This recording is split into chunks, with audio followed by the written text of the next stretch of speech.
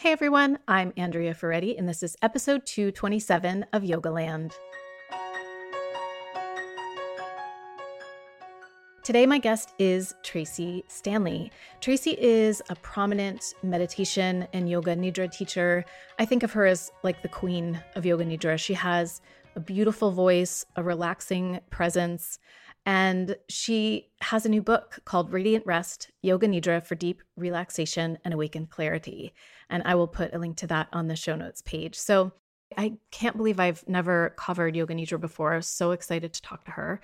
This episode is kind of like everything you need to know about it and more, with some beautiful suggestions from Tracy for practicing outside and for being able to drop in and do Yoga Nidra, even if you are like me and are challenged by anxiety from time to time. For those of us who have anxiety challenges, dropping in can be really difficult. And in speaking to her, I felt like she is just really a guide, that she really has the ability to work with anyone. So I know you will enjoy the interview so much as I did. And before we get to the interview, I just wanted to do a quick little announcement that Jason is offering all 3 modules of his 500-hour advanced teacher training this year. Module 2 is almost full. So if you are interested in taking all 3 modules, you can do them in any order that you want. And you can take as much time as you want in terms of you can do all 3 of them in a year, or you can spread them out over different years. But module 2 is coming up April 12th through May 1st. And that one is almost sold out. And then module 3 is also getting full. That's May 31st through June 19th. And then he is offering module 1 again in 2021 by popular demand. So that's coming up in August. If you are interested in any of these modules, just go to our website, jasonyoga.com, and click on Study with Us, and you will see 500-hour training, and you can get all the details that you need, the dates, the times, the how it works, the syllabus, all that good stuff. Just go to our website. Okay, everyone, and enjoy the interview with Tracy. So Tracy, thanks so much for being here today. I'm really looking forward to talking to you. Thank you for having me. I'm so appreciative. Yeah. So I kind of think of you these days. I mean, I know you have been a yoga teacher for decades and you've trained with the best, but I really think of you as I'm going to ask you, is it Yoga Nidra or Yoga Nidra in the way that you say it? Yeah, as I've been taught, it's Yoga Nidra. Okay. Um, and part of that is because the E sound represents this idea of Shakti. And so we say Nidra. Okay. So I think of you as the Yoga Nidra queen. And I know that you teach yoga, meditation, Yoga Nidra, but was there a moment when you felt in your teaching like this is something that I am really drawn to focus on? Or was it just kind of a gradual thing where people sought it out more and more and it became more of a focus for you? So I was introduced to the practice in 2001, really as more of a deep relaxation or a guided Shavasana practice. And I immediately felt the effects of that. And that was kind of right at the beginning of my teaching journey. So maybe about a year or 2 after that, I started incorporating it into all of my classes. My teacher at the time really kind of asked us not to just let people hang out in Shavasana at the end, Mm. but to guide them in some way and then create and leave room for spaciousness. So what I noticed immediately, because I was teaching at that time tantric vinyasa flow, lots of arm balances and intense kriyas, that at the end of class, what people really wanted to know more about and felt like they were really receiving something special from was the deep relaxation at the end. Mhm. Mhm. And so in 2004, I just decided, well, I wonder what would happen if I just recorded some yoga nidra practices separate from the yoga asana and people loved it. So Yeah. that was kind of my first clue that people really needed the practice. We do need it, don't we? I I was telling you before we started that I've started doing tapping. I feel like there cannot be too many different inroads and techniques to help us to relax in this day and age. There just can't I be too many. completely agree. I completely agree because we're going to need something different for each moment. So the more tools we have, the better it is for us, I think. Yeah. So for people who are not as familiar, how would you describe the difference between like meditating or a guided meditation, shavasana, yoga nidra? Like where does it sit within these practices? Well, I think one thing is that with meditation practices in general, our spine is perpendicular to the earth. So there's a sense of energy moving from the base of the spine, moving upwards towards the crown and maybe beyond. In Shavasana is really a posture, which we could say is corpse pose. Mhm. And we could be doing a myriad of things in Shavasana, including thinking and doing our laundry list. If we're just taking the pose of Shavasana, if we're actually practicing relaxation, we may not be doing that systematically. And what I would be saying as far as Yoga Nidra is concerned is that Yoga Nidra is three different things. So Yoga Nidra is a technique where we are systematically guided, or we systematically guide ourselves to relax the body part by part, or even place attention and awareness in different points in the body and different marma points. And then eventually just allowing ourselves to kind of release awareness of the physical body, become aware of our energetic body, our mental body, our wisdom body, and then eventually just rest to the point where we can just really be aware of prana and follow prana back to the source and rest in that spacious awareness. Yoga Nidra is also a state of consciousness, and it's known as something very similar to samadhi. Mhm. And because of that, it actually is a full system of yoga in itself. Mhm.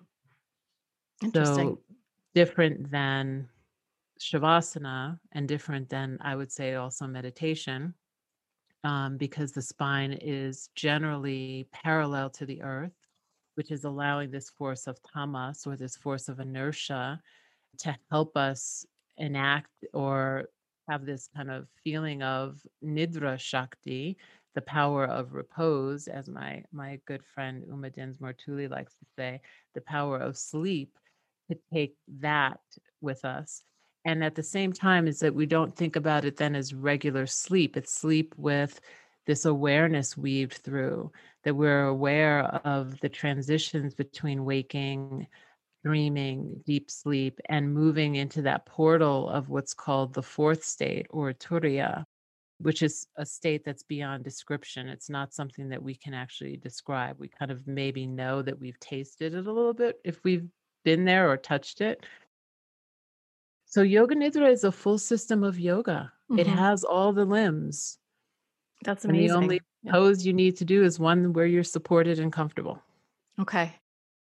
And I'm going to get through all the nitty gritty questions, I promise. I just want to kind of like front load the conversation so people who are less familiar with it will kind of have it in mind. So, is there a recommended duration for yoga nidra?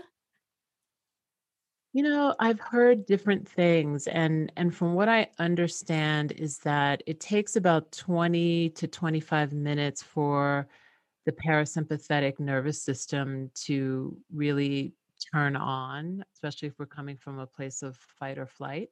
Yeah. So I would say 20 minutes to 25 minutes is a really good amount of time to really be able to feel as though you've been restored and rejuvenated in the practice.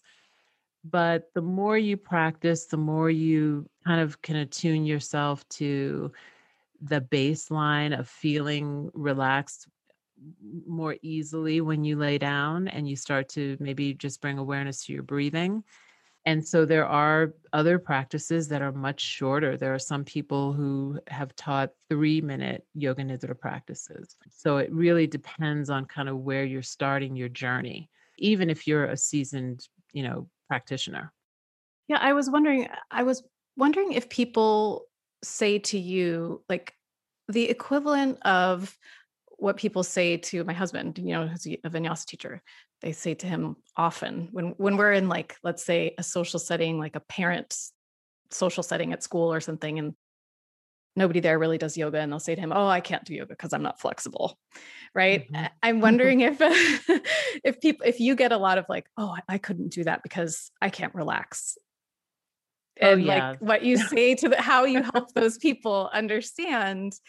Yeah, I guess I'm curious, like how you help those people understand that that's not a prerequisite. That's actually something that they can learn.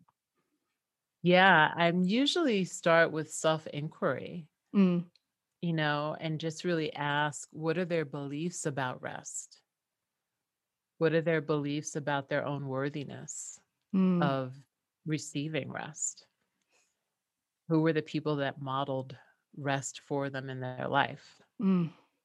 And so I kind of start there, and then we do a little bit of work around that based on what answers I receive. Yeah, that's so smart. When you said that, I was thinking also one thing that comes up for me when I go through lengths of time where I feel like I have not been doing the more yin side of my movement practices, like I might go through periods of time where I'm walking outdoors a lot. I mean, especially Mhm. during COVID, because I just need to get outside. I need to clear my head. I need to be in the sun. But that's just a very different thing than getting on my mat or meditating or doing a relaxation practice. And I find that when I finally sit down to do one of my more quiet practices, that it's like I had forgotten the benefits of resting. It's like I had Mm. complete it's like it all comes back to me. Oh, yeah. I actually don't have to equate everything with being productive all the time. And when I take care of myself in this way that feels so counterintuitive to day-to-day life, I tend to actually be more creative and resourceful and all of those things. Yeah. I feel like everyone can relate to what you just said because it's not only feels counterintuitive, but it's counterculture, Mm, that's so true.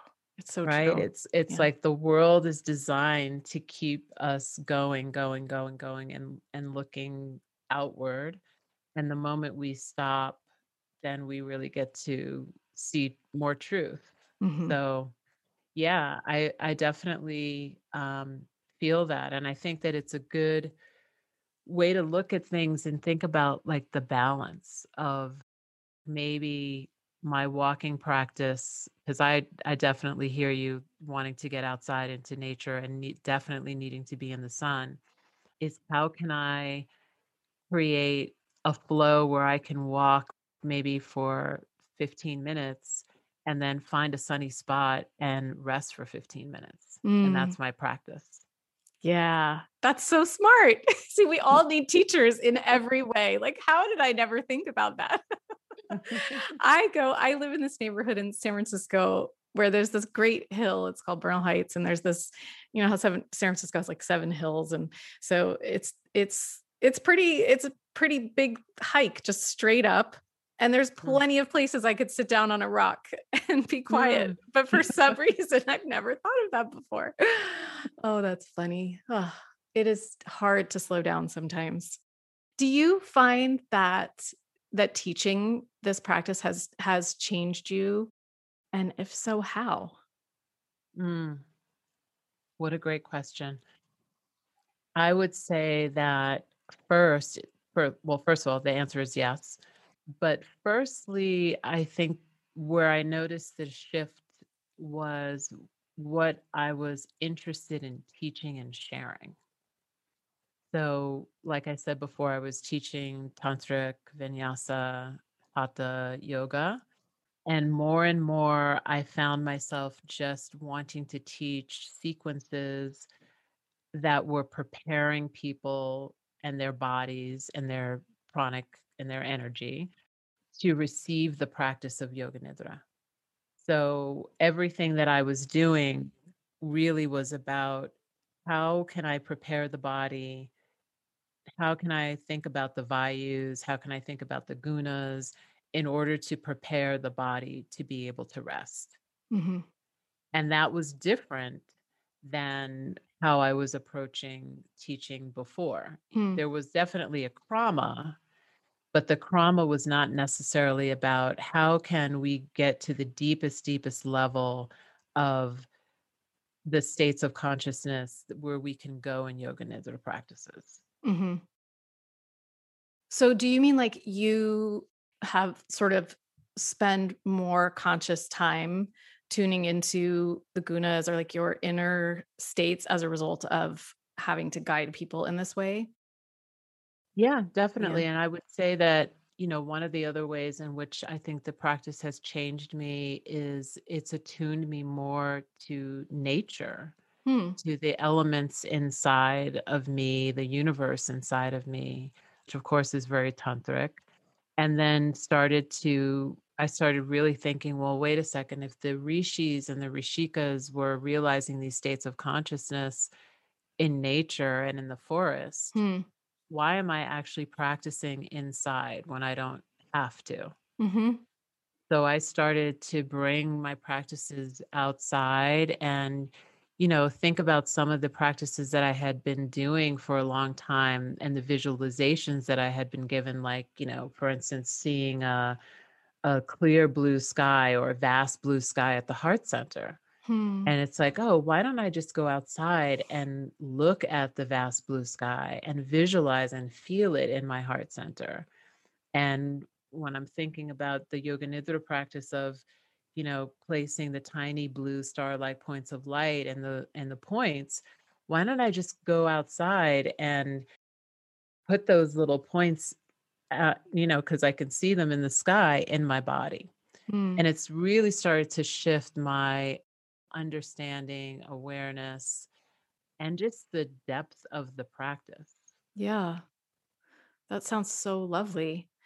So do you sometimes you take your own practice outside and you find a spot and like lay down and do your yoga nidra?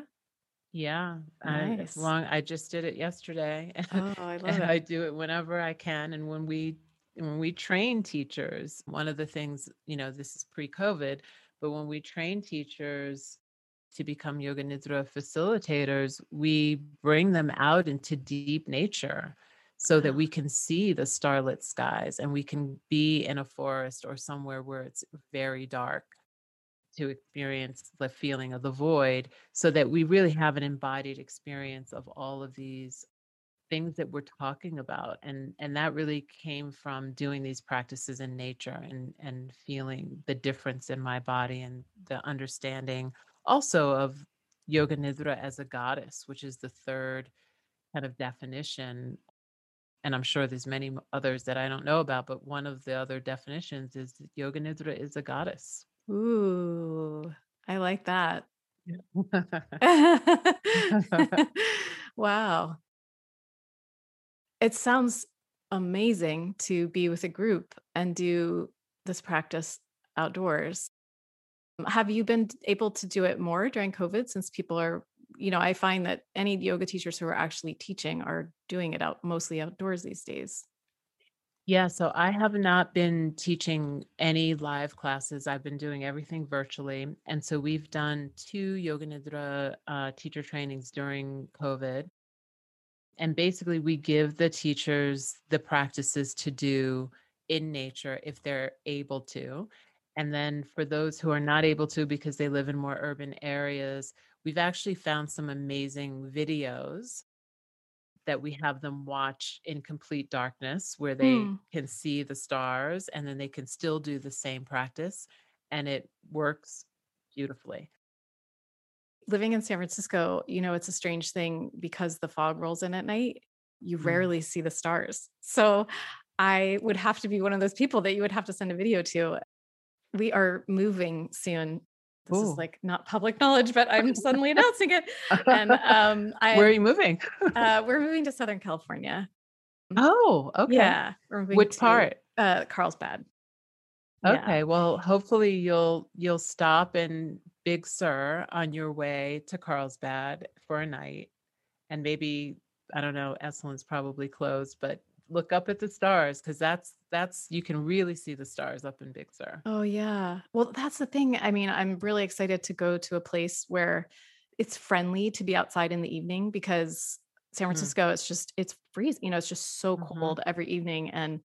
And having a kid with an earlier bedtime, it's been like a decade since I've been outside in the evening and actually enjoyed myself. So I will definitely be thinking of you as I tune into the stars this summer. It's exciting. It's really exciting. So I have two like very opposite questions about practitioners.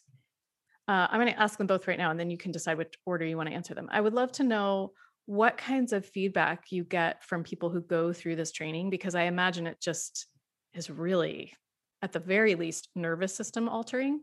And Mhm. then the sort of opposite question is I wonder if you've ever had students, because I had panic attacks in my 20s, and I will probably always kind of be managing anxiety. It's just sort of how I'm wired and was born.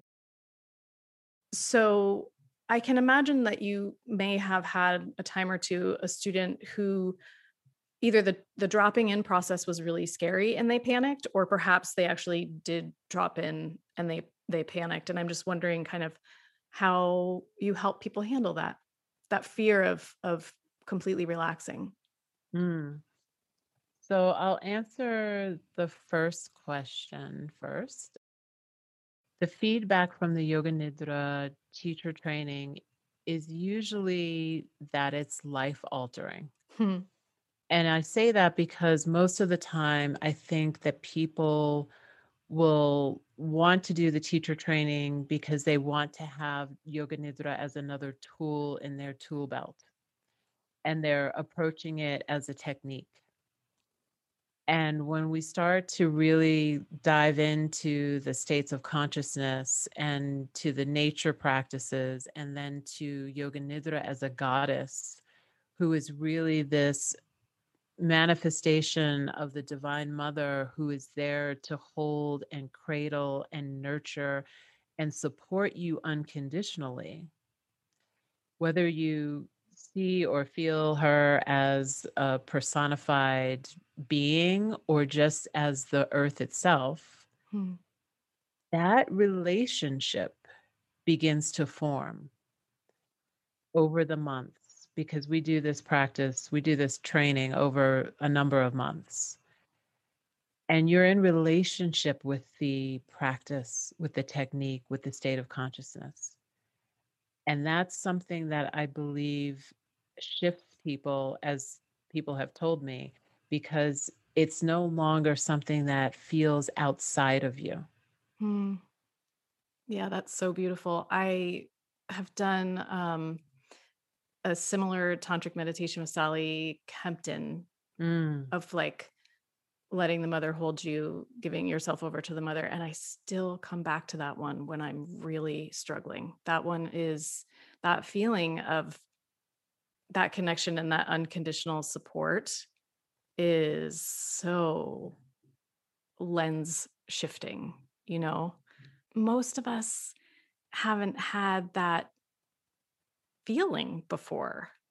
Because let's face it, humans are fallible and our mothers are fallible and I'm one. And I'm, I'm sure yeah. I'm not always there in exactly the way that she will need every single second. So that's an awesome gift to give to people. Yeah, it's a beautiful thing that they really give to themselves. Hmm. We're just presenting the information and the techniques, and you really have to enter into that relationship yourself. And so I think that that really is also part of the answer to the second question. Because when you have that experience of being held, unconditionally and allowing yourself to surrender into that hold little by little, moment by moment. No one can ever take that kind of knowing away from you. Mhm. It's really And true. it's true, right? And it Mhm. becomes like a sacred abode. So we definitely have many people who come to the training who have suffered from panic attacks or anxiety. We first of all always make sure that we have references to at least 3 or 4 therapists so that people have resources in case something arises that we are not prepared to handle because we're not psychotherapists. Yeah. And we also offer tools of energetic protection. There's a couple of practices around energetic protection. Of course, knowing that the mother is there, that seems to allow people to drop in as much as they feel comfortable, Mhm. Mhm. right? Because I think sometimes this commanding of our students to let go Hmm. or relax or surrender without even considering that there's many different experiences in the room, that can become problematic. Mhm. And so when we really allow people to start to attune to their own breathing and give them the tools to understand what each practice does, and that if you suffer from panic attacks, it may be best to stay with the grounding practices Hmm. as opposed to the practices that start to dissolve, because we have to think that or remember that Yoga Nidra is a Laya yoga practice, so it's a practice of dissolution, Hmm. and it's a Pratyahara practice. And so for some people, it may not feel safe for them to withdraw all of their senses and start dissolving into nothingness, Mhm. right? Yep. To me, So, that does sound really scary. Yeah, right, because I think right. when you feel anxious, you already feel like you can't find yourself. You can't Mhm. find your ground and your center. So yeah, that really makes sense to me. While we're teaching these practices, and we may have someone who says, oh wow, I did the practice of Shatali Karna and it made me feel really anxious. Well, yes, because you're dissolving the body from the feet all the way up to the crown of the head, literally dissolving into spaciousness. Mhm. So for that person, we recommend something different, and they can learn the steps of how to teach that for someone else, but that may not be the practice that is for them. Mm. I love that you have that wisdom to obviously to just personalize it and alter it according to who's in front of you, and also to have the therapist available because as you said, just so much happens when we're going through these processes and sometimes we need some extra support. So that's great. I really applaud you for doing that. That's really smart. Really smart. Mm, Yeah. thank you. Can I completely change gears for a moment? Let's do And it. I can't help it. I know that we probably get asked this, and if you want me to edit it out, I will. But I just want to know what it was like to teach for Oprah and Gail. I just love her so much. That's hilarious. Well, I am happy to answer that question Okay. because it was such a defining moment. Yeah, that's great. And when I say defining moment, it was really a defining moment for the hope of this world. Hmm. There were 2,500 women. I think there were 2 women who actually brought their husbands along, but there were 2,500 women on this ship. And basically, they were there for 2 singular purposes. One was because they wanted to meet Oprah and be with Oprah. And 2 was because they wanted to live their best life. Hmm. That was it. They were there to be their best selves, to live their best lives. And I was one of the first people to get on the ship. And I started to, I love to watch people. So I was watching as everybody was kind of getting on the ship. and just noticing all of the different cultures, all of the different socioeconomic backgrounds Hmm. that were coming onto the ship. And I remember thinking to myself, this is going to be interesting because we have some very clearly wealthy women who have like these incredible master suites happening. And then we have some people who are with a family or a group of like 5 or 6 people sharing one room together. Yeah. Hmm. We have people that are from the rural South, and we have people who are from, the Upper West Side.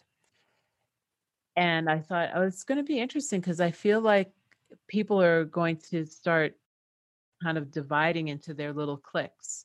Because as somebody who's a retreat leader, I know that for myself, I try not to have more than 20 people on a retreat because it starts to become little groups Hmm. of people as opposed to one whole group. Hmm. And so I just was thinking, okay, this is what's going to happen. It's going to start getting like really interesting. And what happened within literally a day was that every person was loving up on every other person and every other woman that they saw Wow. on that ship, where people were in elevators crying together, laughing together, singing together. I'd never seen anything like this in my entire life. It Wow. was amazing. And so it was like, okay, this is what happens. First of all, when you have the Shakti of somebody like an Oprah Winfrey that everyone is Yeah. coming to see, and they want to show up and be their best for her, Uh-huh. Yeah. right? That Yeah. really, and for themselves.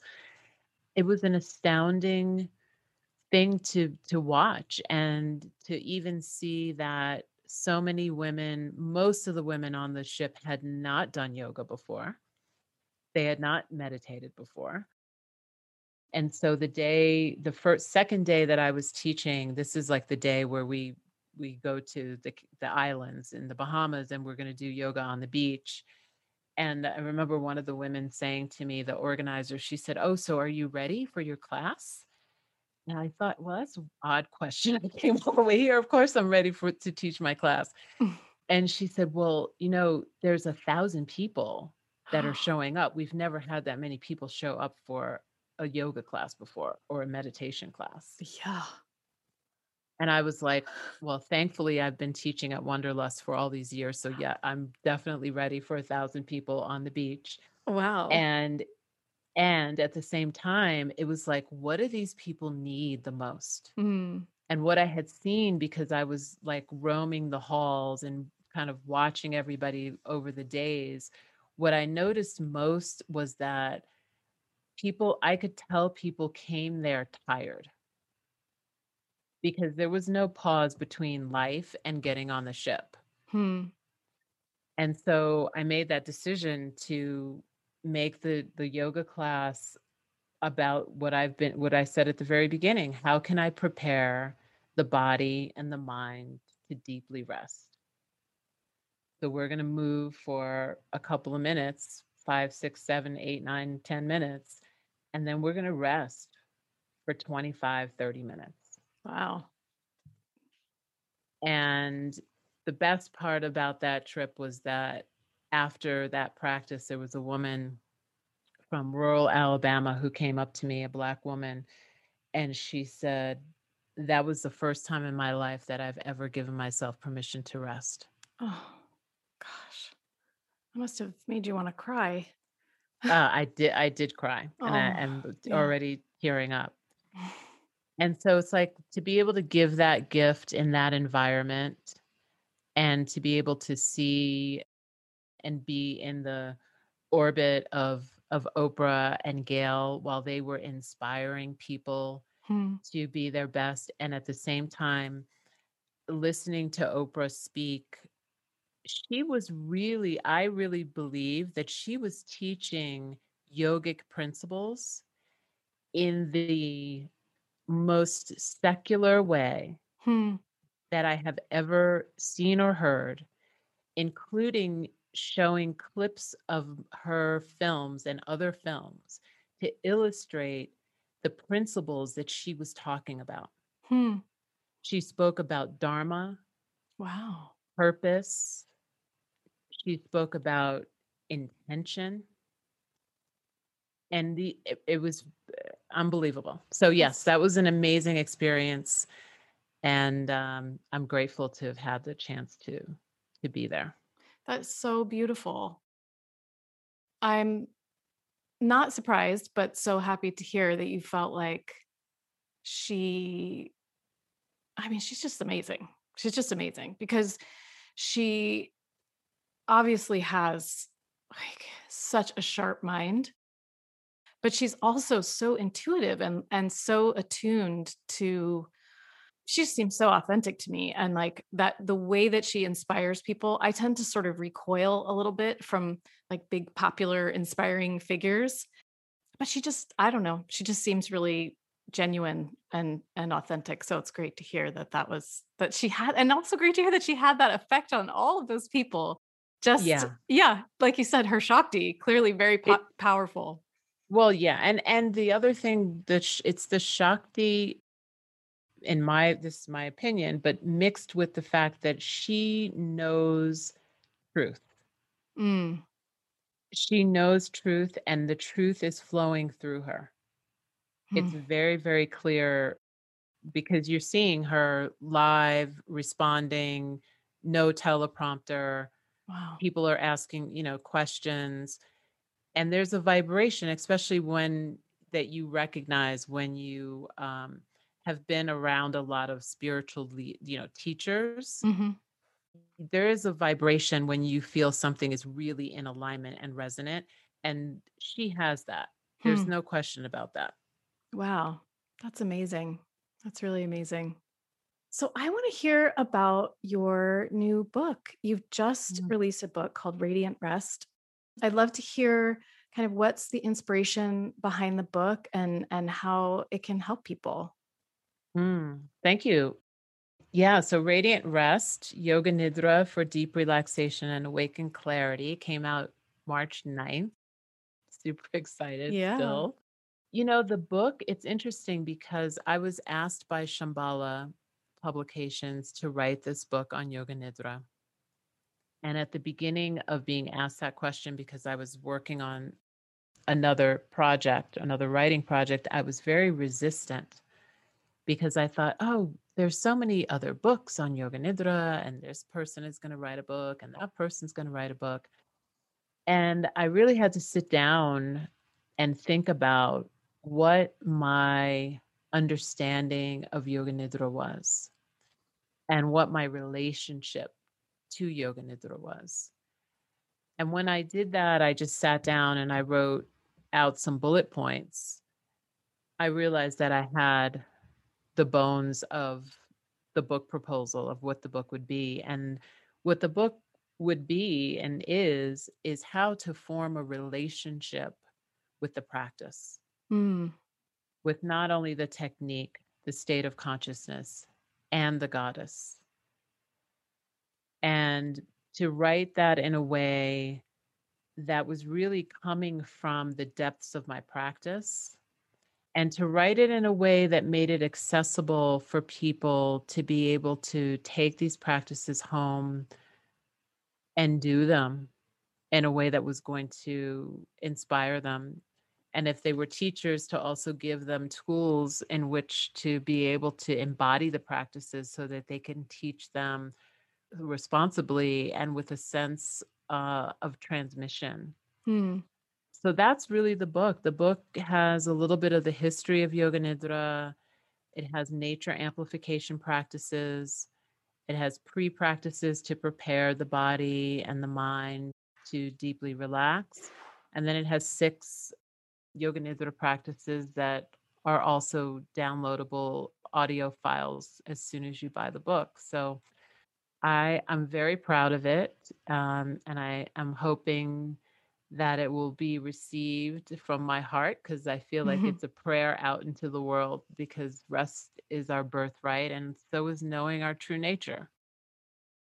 And at the end or at the deepest level of Yoga Nidra, I feel like that's what can be offered, is just tasting our true nature. Yeah. Thank you so much. I really needed to talk to you today. I feel I feel that deep in my heart. And I so appreciate like just clearly all the work that you've done here to make this available to so many of us. And on a very technical note, I also really appreciate that you recorded the practices to go with the book, because I feel like that will make it a really embodied experience for people. It's so hard to learn these things just by reading. So to have that experiential part is just it's brilliant. Thank you for saying that. I feel like that's just another way also to make it accessible, because not everyone's going to have time to read. Mhm. And I would much rather you lay down and do the practice and read later Mhm. Mhm. if you have a choice. So, Yeah. yeah. Yeah. Well, awesome. Thank you so much, Tracy. I just love talking to you today. Thanks for being here. Thank you for having me. It's been a pleasure.